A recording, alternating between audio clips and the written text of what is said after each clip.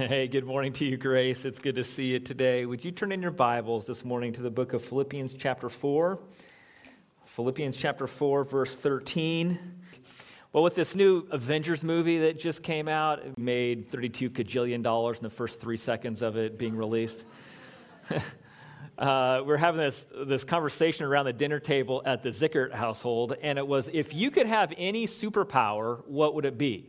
We went around the table, and so just a warning, I'm going to have you tell the people that you're sitting around what superpower you want to have, okay, in just a couple of minutes. But I'm going to give you a few ideas, because let me show you the top 5 superpowers that people wish that they would have. And we'll go from 5 to number 1, all right, from the 5th to the most desired superpower. The 5th most desired superpower is invisibility. Is there even a superhero that is invisible?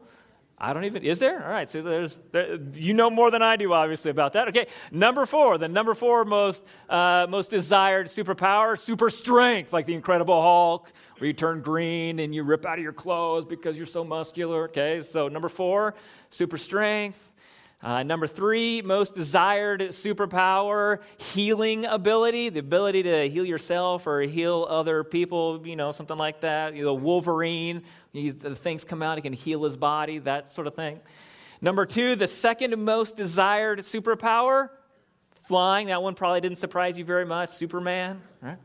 Number 1 most desired superpower, what do you think it is? Here it is. We all want to read each other's mind. That's kind of creepy. I'm kind of disappointed. My top 2 are not on the list. My top 2. Number 2 would be being able to shoot spaghetti out of my fingers. It sounds kind of weird, but I could think of a lot of places where that would be useful, just instant lunch.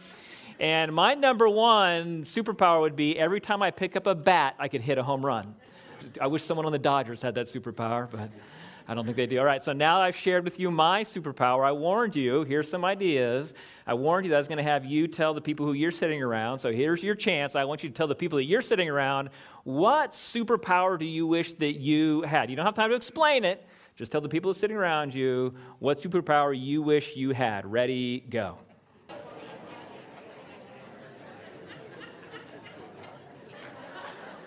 All right, you could have too much fun with this. Anybody else want to shoot spaghetti out of their fingers? Does anybody else have that on their list? So, what are the chances of you getting that superpower? Let me show you what the Bible says about this. The Bible says this: I can do all things through him who strengthens me. All is a big word. Does this mean that I can shoot spaghetti out of my fingers and you can fly because of Jesus? Is that what that means? So we're in the series that we're calling Straight Out of Context. We're talking about verses or passages in Scripture that are misunderstood and quoted for some very good reasons, quoted because we want to encourage other people, quoted because we want to bring some comfort to other people, but sometimes they're misunderstood and we take them out of context. And sometimes when we take things out of context, particularly out of Scripture, a couple things can happen. One, we can begin to believe that life operates differently than it really does. We can kind of get frustrated about the Bible, that life isn't operating the way that the Bible says that it should, at least what I thought it said that it should, but we've just taken it out of context. And sometimes we can believe things about God that are not even true. God is supposed to do this at this point in time because that's what I thought the Bible said, but it was just out of context. And what ends up happening is we end up unintentionally, inadvertently, convincing people of things that are not even true. And these verses in the Bible end up doing more harm than the good that they were written for in Scripture. So I can do all things. Philippians 4:13 is the verse that we're studying today. I can do all things through him who strengthens me. A lot of people have that as their life verse or their favorite verse. This is Tim Tebow. Tim Tebow won the Heisman Trophy, and then he played for the Broncos as quarterback, and he ended up on the cover of Sports Illustrated. Tim Tebow is known for having Bible verses in his eye black.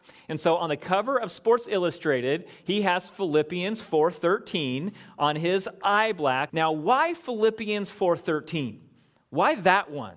Well, he says in the article that there is not a better verse for an athlete. There's not a better verse for an athlete. Why is that?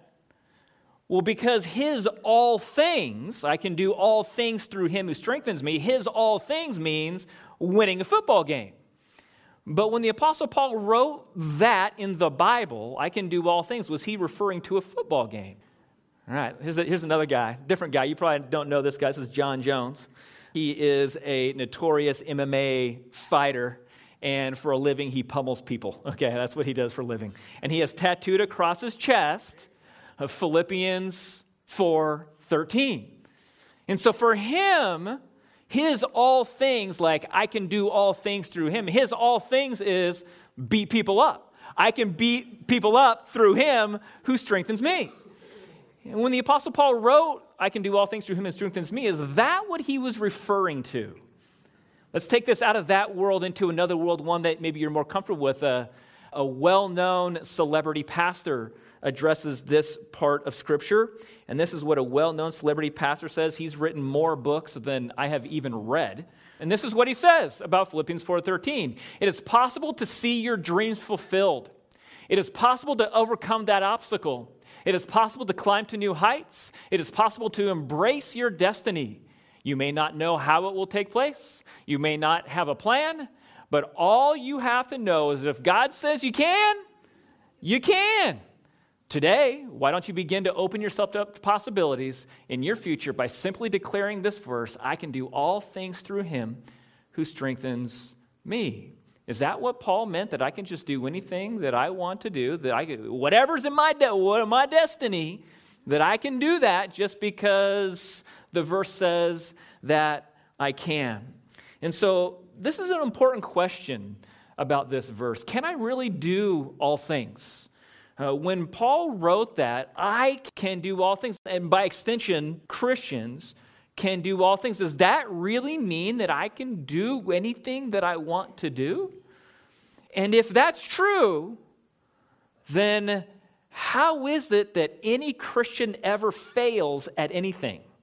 How could any Christian ever fail if I could do all things through him who strengthens me?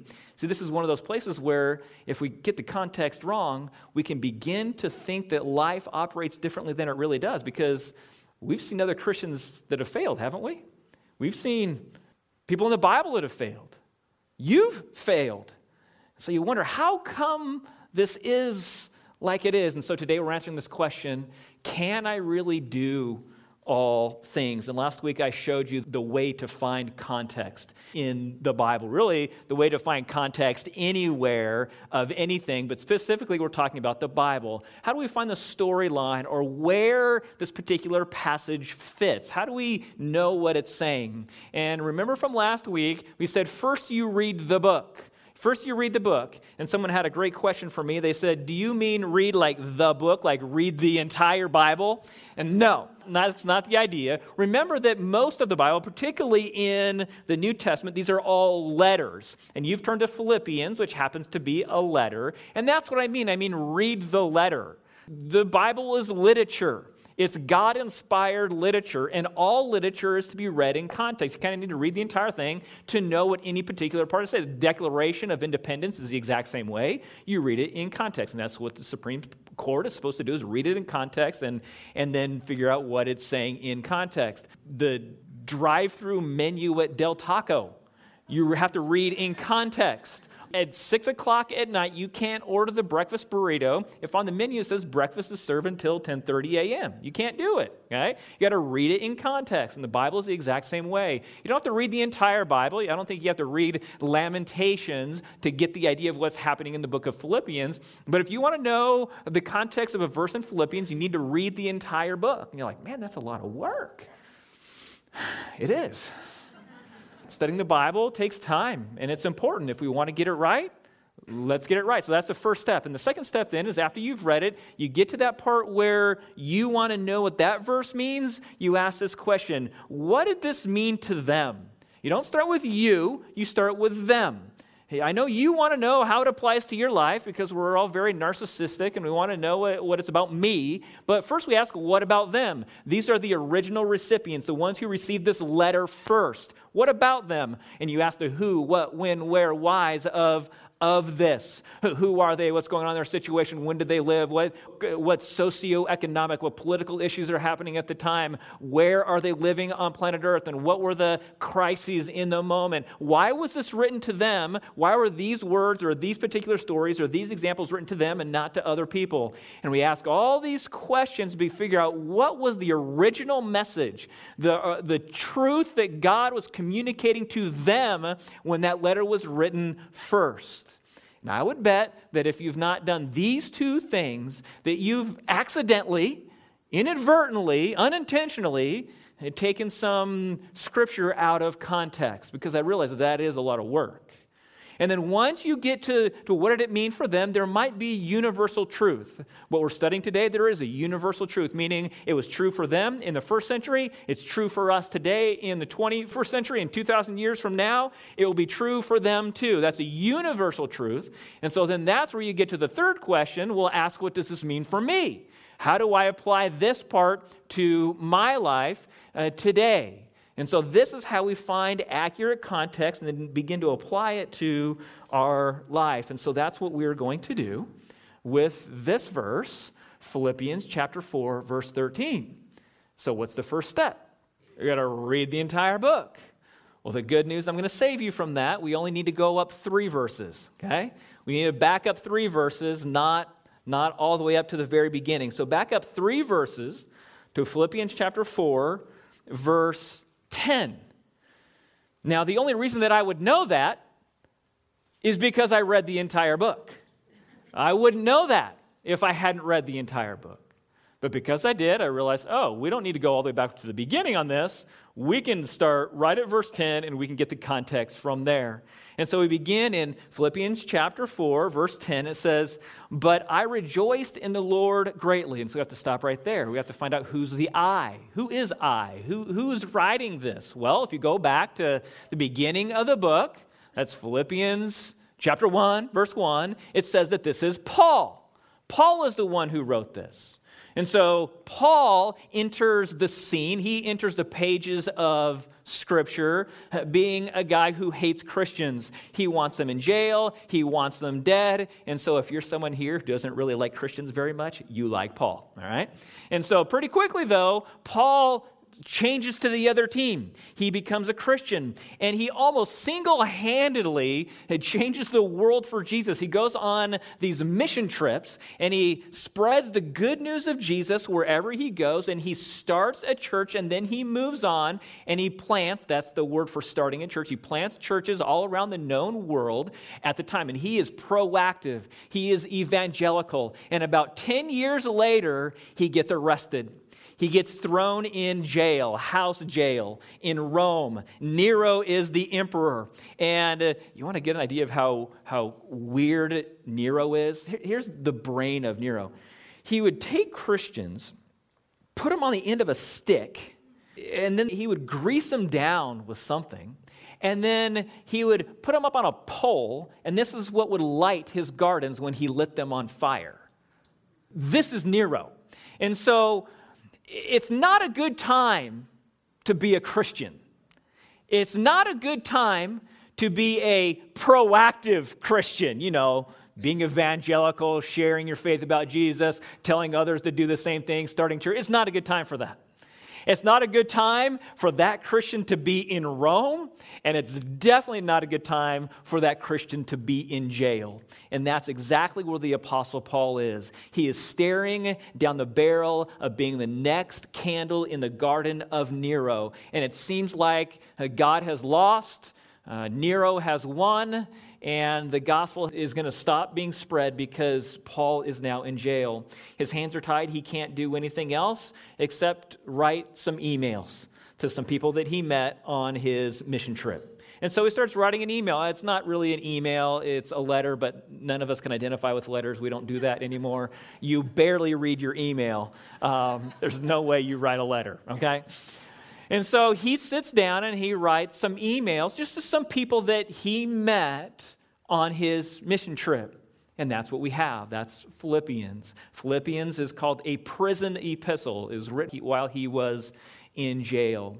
And that's the I. And he says, I rejoice in the Lord greatly, that now at last you have revived your concern for me. Indeed, you were concerned before, but you lacked the opportunity. He was kind of worried. Does anybody even know that I'm here? Does anybody even care? And news traveled really slow. There was not the media like we have today. And so the church in Philippi, that's Philippians, and didn't even know that he was in jail at first. And then they found out that he was. And so they made a care package for him. And they dropped it in the mail, but they didn't have FedEx overnight. And so it took a while for that to get back. And Paul's kind of wondering, does anybody even know that I'm even in this situation? And so finally he gets the care package and he opens it up. Xbox and some Wi-Fi and Starbucks cards. It was just really good. It was really good for him to know that some other Christians were concerned for him. It was good for him. It's just encouraging for him to know that he wasn't all alone in this whole thing. And he uses this situation, he uses this scenario to launch into his main point in this section of Scripture. So then we go to verse 11. In verse 11 it says, not that I speak from want, meaning it's not that I'm overwhelmed. It's not that I'm so stressed out I can't handle it. It's not that I can't deal with it. And that's kind of an amazing point just in itself. He is like the next in line to be a candle for Nero. And he's like, it's not that I'm really that stressed out. I would be stressed out. He says, not that I speak from want, for I have learned to be content in whatever circumstance I am. I learned to be content. Those are some interesting words, and that's why they're highlighted on there. I learned it, meaning it didn't happen just naturally. You aren't content just naturally in these situations. I had to learn this. It happened over time. It was a process in me. I had to take some tests and graduate to the next grade, and over time I've learned this. I've learned to be content. You know what content means? Content means to be okay on the inside when it's not okay on the outside. I've learned to be okay on the inside, even though it is life-altering on the outside. I've learned how to do that. I've learned how to, I'm not stressed out. I'm not overwhelmed. I'm not worried about it like that.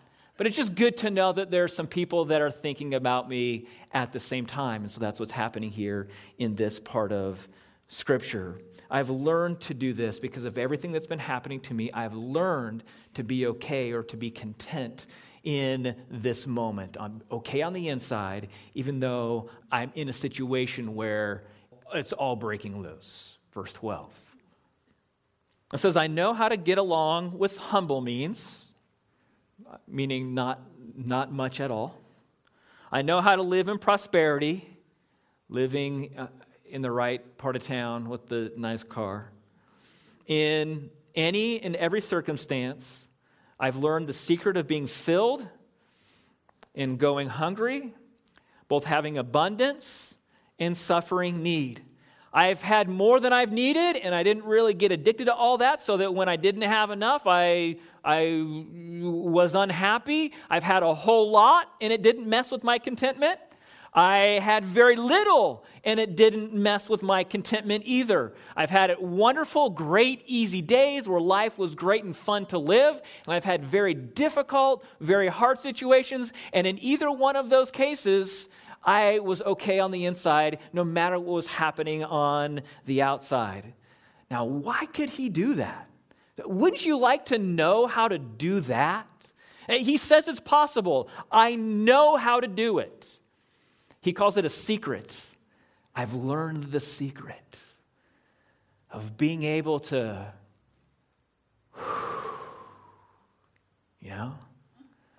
even though things are so difficult and stressful and life-altering on the outside, there is a way to, even though I just got shipwrecked, I'm content, I'm okay. Even though people are attacking me, I know how to do this. I've learned where the secret is. People are beating me up.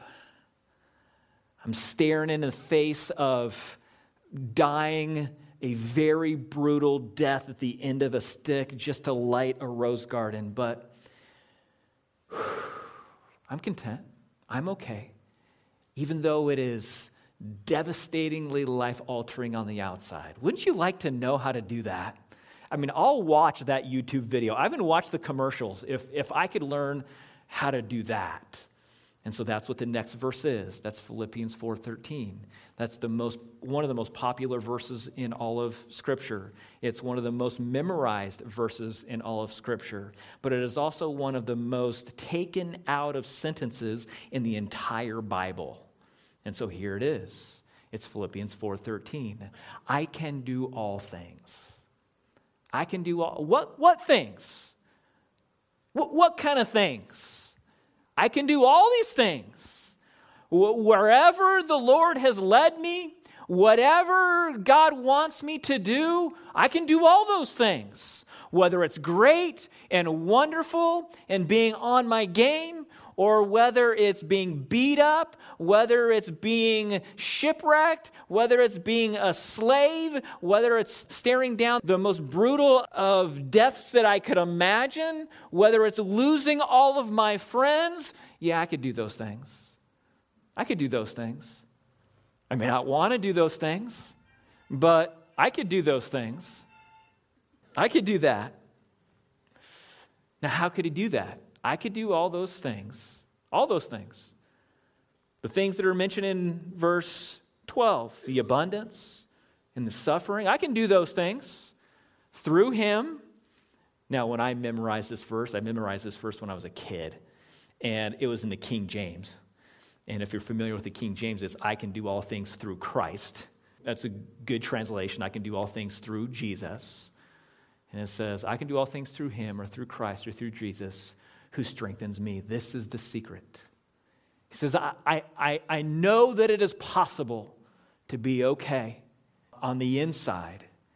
I can be content, even though everything does not seem like it should be contentable. I don't know if that's a word.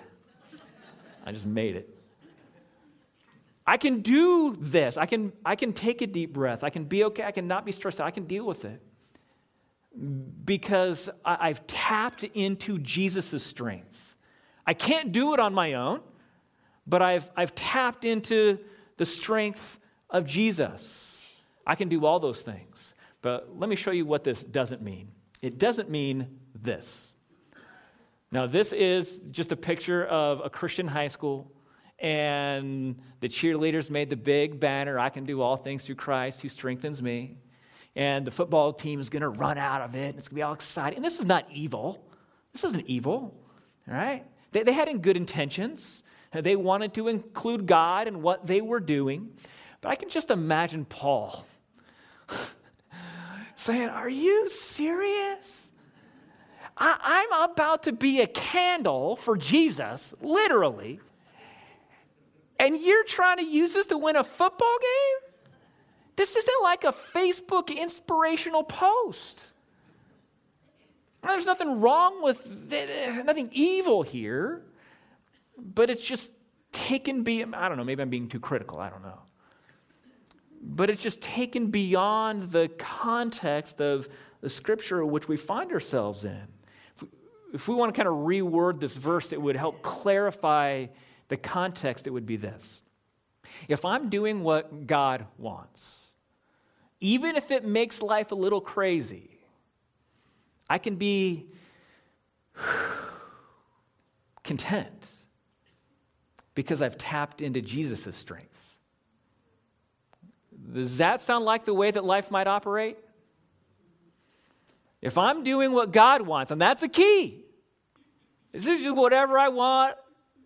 If I'm doing what God wants, even if it makes life a little crazy, and sometimes doing what God wants is not what we want. It's not comfortable. It's not the easy next step. It's not what the financial gurus would tell you. It's not what the educational gurus would tell you. It's not what the life coach will tell you. But if I'm doing what God wants, even if it's a little crazy, I can be content. I can be okay on the inside, even though it's life-altering, even though it's disappointing, even though it could be stressful on the outside, because this is the secret. This is what I've learned through all of this. The education of hard knocks, I've learned that I could do this because I've tapped into Jesus' strength. And so let's get back now to, remember, you want superpowers, right? Remember that? You want superpowers. So does this mean that you are going to be able to fly? Could Jesus do that for you? Sure he could. He is all-powerful. He could do whatever he wanted to. But I just don't see that being necessarily what God wants for you right now. If you're a believer, at some point you will fly, right? But it's not yet. Does that mean that I won't be able to shoot spaghetti out of my fingers? Could God do that for me? Sure. He could. I don't see that being necessarily what God wants. Does that mean that we can't read each other's minds? I don't know, let me try. You're thinking right now, when is the sermon going to be over? Hey, I got it right, didn't I? Jesus does not want us to read each other's minds. I don't even want to read my own mind, much less yours. I don't think that's where this is going. It's possible that you've gotten this one out of context, and now you're kind of learning, oh yeah, I can see the nuance to this. And we're almost done, but I want to show you what you've been missing. What you've been missing if you've taken this one out of context. You've been missing something so good. Here's what Paul's saying, just in different words. We're trying to put this in different ways so we can see it in different ways. But here's what Paul's saying in a different way. He's saying, I can't, but Jesus can, and he can do it through me. I can't do it, but Jesus can. And he can do it through me. There are so many things that God calls us to do that are so difficult. And you say, I just can't do that. And the answer is no, you can't. But Jesus can. And he can do it through you. Maybe you're married and you're sick and tired of her nagging and you just don't want to be around that anymore. I can't do this anymore. No, you can't. But Jesus can. And he can do it through you. Maybe you're married to him and he has not changed. You were sure that you could change him, but he still loves the same four things that he did when you first got married. Food and football and work and sex. It's those four things, and that's it. Like, I can't deal with this anymore. It's been too long. I know you can't, but Jesus can. And he can do it through you. Or maybe you're at the other end of that relationship scale and you're single and you're so tired of being lonely and you really want to be unlonely and you're about willing to do whatever it takes. But you know that the Bible says somewhere in there that it's better to connect with people who are only Christians than to save that sexual intimacy until marriage. And you're like, I just cannot wait. No, you can't. But Jesus can. And he can do it through you. Or maybe you're a parent of a teenager. You're like, I just cannot do this and still be a good person. You can't. You can't. But Jesus can. And he can do it through you. Maybe it's something in environment that's a little more familiar here. And, we talk often about serving in ministry at church. And you're like, I cannot do that. I cannot teach kids. There is no way that I could teach kids on a Sunday morning. I can't do that. There's no way. I can't. Look, I understand what that's like. You can't. That's how I started in ministry, was just that way with kids. I went to college, and it was a Christian college. And one of the requirements of the Christian college was you had to serve in ministry to get your credits to graduate. And so I didn't. What was I supposed to do? I wasn't a part of a church in the town that I was in. I didn't know anybody. So they gave me a sheet, a list of names of people at various churches that ran ministries. And so I just called the top one on the list. Her name was Joyce Tepfer. And I called Joyce Teffer, and it turned out she was the kids director at this church. She was the Janet Ryerson, the Miss Janet of that church. And she said, okay, I want you to come second service. And so second service, they got the 4th, 5th, and 6th graders all together. There's about like 120 of them. It was all in one big group. They're like, what do you say to 120 4th, 5th, and 6th graders? I can't do this. That's what you say. I know that. That's where my ministry began, was with an I can't. That's where good ministry begins, is with an I can't. Every single morning, on Sunday morning, I say, God, I can't do this. And I can't. But Jesus can. And he can do it through me. And he can do it through you too. And this is what some of you have been needing to hear. You've been thinking that life isn't operating right for you. Well, I thought the Bible says that I should be able to do all things. No. You can't. But Jesus can through you. So there might be some things that you've kind of been putting off because you just said, I can't do it. You know God wants you to do it. Remember, that's the way we're defining this. If I'm doing what God wants, then I can be content because I've tapped into Jesus' strength. So what are some things that God wants you to do that you know that you should be doing, but you've just been putting it off because you can't? Maybe it's reading the Bible every day. I can't do that. I'm not a reader. I know you can't. But Jesus can do that through you. Maybe it's maybe you know that your next step is to get baptized. And you're like, I can't do that. I don't know enough.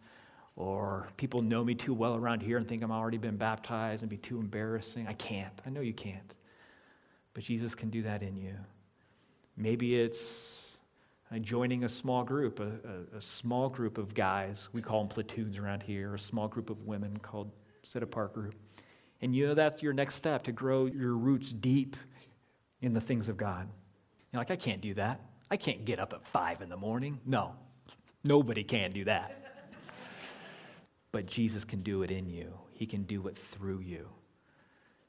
And if you're a believer here today, if you're a Christian, all of you already know that one of your callings, meaning one of the things that God wants for you, is to tell other people what you know about Jesus. Tell other people what you know about Jesus. You don't have to tell people what you don't know, but telling other people what you know about Jesus. And you're like, I can't do that. I can't do that at work. People are going to make fun of me. They're going to think I'm a weirdo. They're not going to give me the promotion, and I'm right on the edge of getting that next job. I can't do that. No, you can't. But Jesus can do it through you if you allow him to. And so when Paul says, I can do all things, he could do all the things that God was calling him to, and he could still be content. And the secret is because he had tapped into Jesus' strength. How do you do that? Well, you're doing it right now by allowing God's word to change your heart, by reading your Bible every single morning, by spending time every day in prayer to him, confessing your sin as often as you can so that you have fellowship with him, spending time around other Christians to encourage you to do these things. This is how you tap into the strength of Jesus. Now, if you're here for the very first time, or you're not a believer yet, you're one of those kind of like Paul who kind of skeptical about Christians, this is what Christians talk about: how to live lives honoring to Jesus, how to understand the Bible. But here's what I want you to know. I want you to know that Jesus came, he's God in the flesh, and he died on the cross for your sin. And that's the first step of any of this. It's not getting things accurate in Scripture. If you've never put your faith and trust in Jesus, that's the first step. I want you to consider who Jesus is. I present to you that Jesus is God, that he came to earth in the flesh. He's the second person of the Trinity. And when he came to earth 2,000 years ago, he lived a perfect life. He never sinned one time. And so that when he went to the cross, he was dying on the cross for your sin. The Bible says that your sin separates you from God for all of eternity in a place called hell. But God doesn't want anybody to go to hell. He wants people to go to heaven. That's why he sent his son Jesus to die on the cross for you. 3 days later, he rises from the grave, proving that he is God, and that any person, anyone who puts their belief, their faith, their trust in this Jesus, it just means changing your mind about who Jesus is. Maybe you thought he was a good man. Maybe you thought he wrote a really popular book. He's just a good author. Maybe you thought that he was a magician and can do some pretty cool tricks, or he was a good motivating speaker that just had some great ideas. Change your mind about him. He's God who's died for you. And that's why when he rose from the grave, he proves that he's God. There's no magician, there's no life coach, there's no author that's ever done that. And so now, when you put your faith and your trust in Jesus, a Christian is just a person who's put their faith and trust in Jesus to wash away their sin, or we use the word forgive our sin, so now there's no separation between us and God. And so now, third person of the Trinity, God the Holy Spirit, comes and lives inside of a Christian, helps them live a life honoring to him for the rest of their life. And that's what we're talking about today, about doing what God wants and Jesus' strength being the one that gets us through. And if that is what you believe about who Jesus is, we'd love to give you the opportunity to put your faith and trust in Jesus today. So I'm going to ask all of you, would you be willing to bow your heads and close your eyes for just a minute? Just creates a little separation between you and the person next to you for just a minute. And if you'd like to put your faith, your trust in Jesus for the very first time today, all you need to do is talk to God. It's called prayer. Maybe you've never prayed before, but let me help you. God doesn't need to hear your words out loud. He knows what's on your mind. He can read your thoughts. He knows your intentions. And so with that, quietly in your own heart, here's what you could say to God. You could say, God, I know that I've sinned. I know I've done things I shouldn't have done. And I realize that I need someone to save me, to rescue me from those sins. And I believe that Jesus is who that pastor says that he is. I believe that he is God. I believe that he died on the cross for my sin. And I believe that he rose from the grave, proving that he is that God. And I put my faith in him to be my Savior. I believe that he is my rescuer. And with your head still bowed and your eyes still closed, immediately the promise is that God, the third person of the Trinity, will help you live a life honoring to him. Now, many of you are already saved, you're already Christians, and so with your head still bowed, though, and your eyes still closed, maybe there are some things that God has wanted you to do that you know what they are, but you've just said, I can't. And it's true that you can't. But tapping into Jesus' strength, he can do it through you. And so I want you to think of what thing that is, what one thing that you know that God wants you to do. And this is a time for you to respond to his word in prayer. One thing that you know that God wants you to do that you just said, I can't do that. Here's what we're going to say to God. We're going to say, God, I can't do that. That's hard for me. I don't know how or when or how that will turn out. But I want to do what you want me to do. And so I pray that you'd give me your strength to do that. Please give me your strength to do that. I need to tap into your strength to do that thing. I pray that you'd help me have the guts to do that tomorrow. Dear God, I thank you for your word, and I thank you that your word can be understood. And I thank you that you reveal your truth to us because it makes us who we are, and for that we praise you. In Jesus' name, amen.